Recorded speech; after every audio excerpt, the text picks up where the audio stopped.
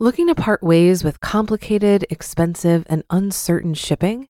Then give your business the edge it needs with USPS Ground Advantage shipping from the United States Postal Service.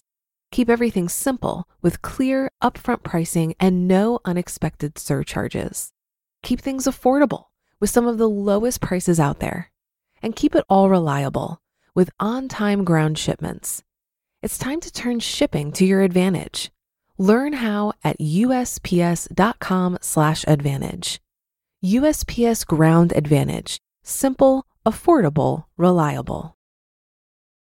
When you need mealtime inspiration, it's worth shopping Kroger, where you'll find over 30,000 mouth-watering choices that excite your inner foodie. And no matter what tasty choice you make, you'll enjoy our everyday low prices, plus extra ways to save, like digital coupons worth over $600 each week. You can also save up to $1 off per gallon at the pump with fuel points. More savings and more inspiring flavors make shopping Kroger worth it every time. Kroger, fresh for everyone. Fuel restrictions apply. This is Optimal Finance Daily, episode 430. One terrible piece of financial advice you should never, ever listen to, by Paula Pant of AffordAnything.com. And I'm Dan, your host and narrator, and a happy Friday to everybody out there in podcast land.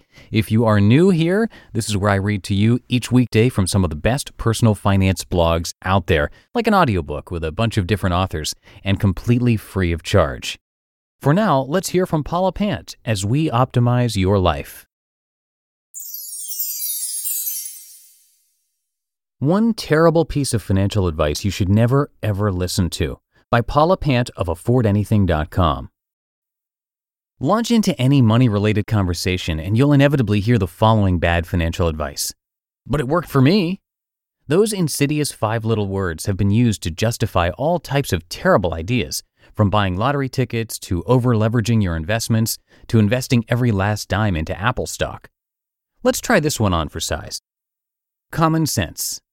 Even if you find an awesome investment, spread your risk by picking a few other investments as well. Rental properties are awesome, but even if you could make 20% cap rates, you should still keep a solid chunk of money in stock market index funds. Retort. But I put 150% of my savings in gold in the year 2007, and it totally worked for me. Put every dime in gold, nothing else. Why bother diversifying when you get the best returns in this arena? Common sense. Hold on, you invested 150% of your savings? Retort. Yeah, I can take a cash advance from my credit card at 14.9% and invest it for 170% gold returns. I'd be stupid not to. Common sense. Don't you think that's a bit risky? Retort. Hey, scaredy cat, if you're so afraid of risk, why don't you sew your money into a mattress and leave real investing for us tough guys? Right. Tip. When your opponent has to justify their investing strategy with ad hominem attacks, they're grasping for straws. All right, that was an easy example. Afford Anything readers are an intelligent group. I don't need to explain this example. You can see why it's an insane argument. But let's look at a subtler example of the "it worked for me" phenomenon.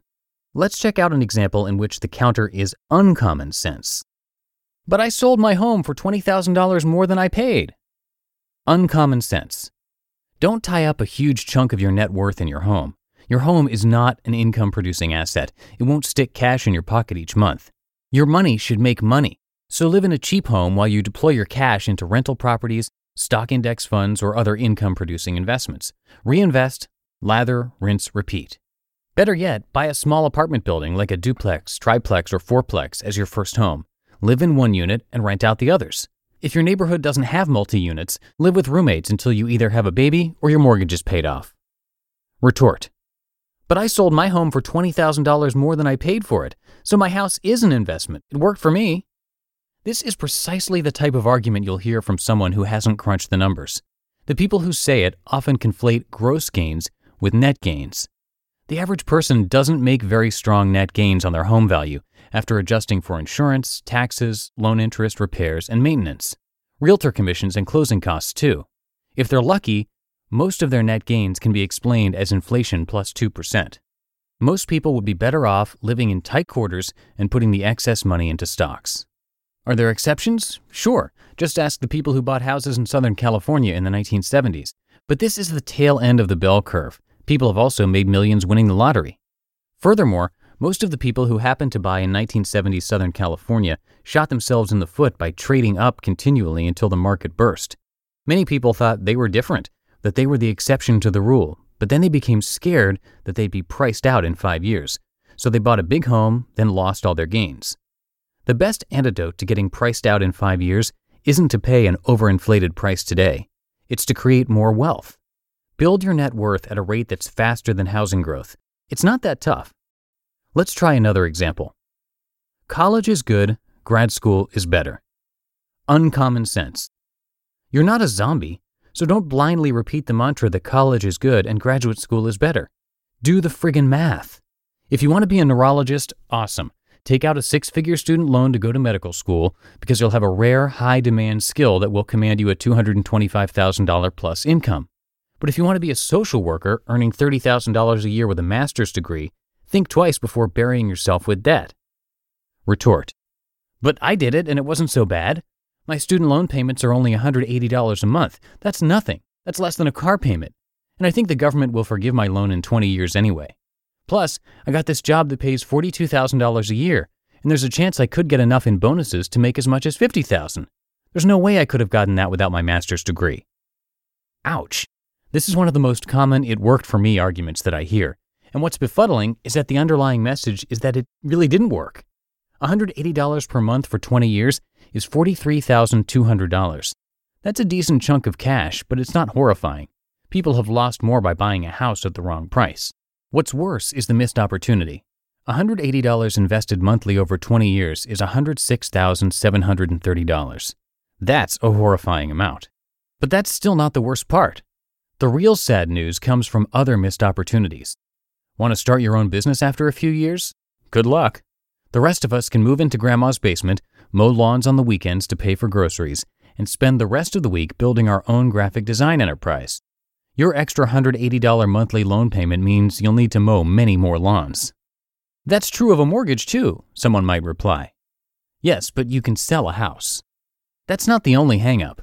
You'll be far less inclined to change careers if you decide your current path isn't fulfilling. What would you do, go back for a second master's degree in a different field, racking up even more debt? You'll have a rougher time quitting your job to travel the globe. You'll lose the flexibility to change jobs and take risks. You'll probably delay buying your first rental property or maxing out your Roth IRA by a few years. It worked for me isn't always the best path. At best, it's an isolated data point. At worst, it's bad advice. You just listened to the post titled "One Terrible Piece of Financial Advice You Should Never, Ever Listen To" by Paula Pant of AffordAnything.com.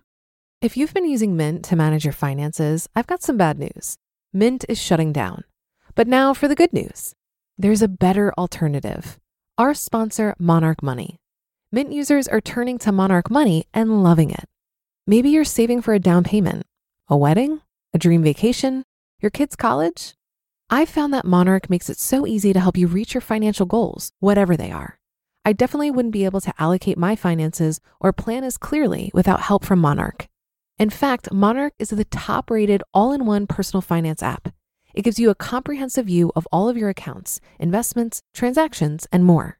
Create custom budgets, set goals, and collaborate with your partner.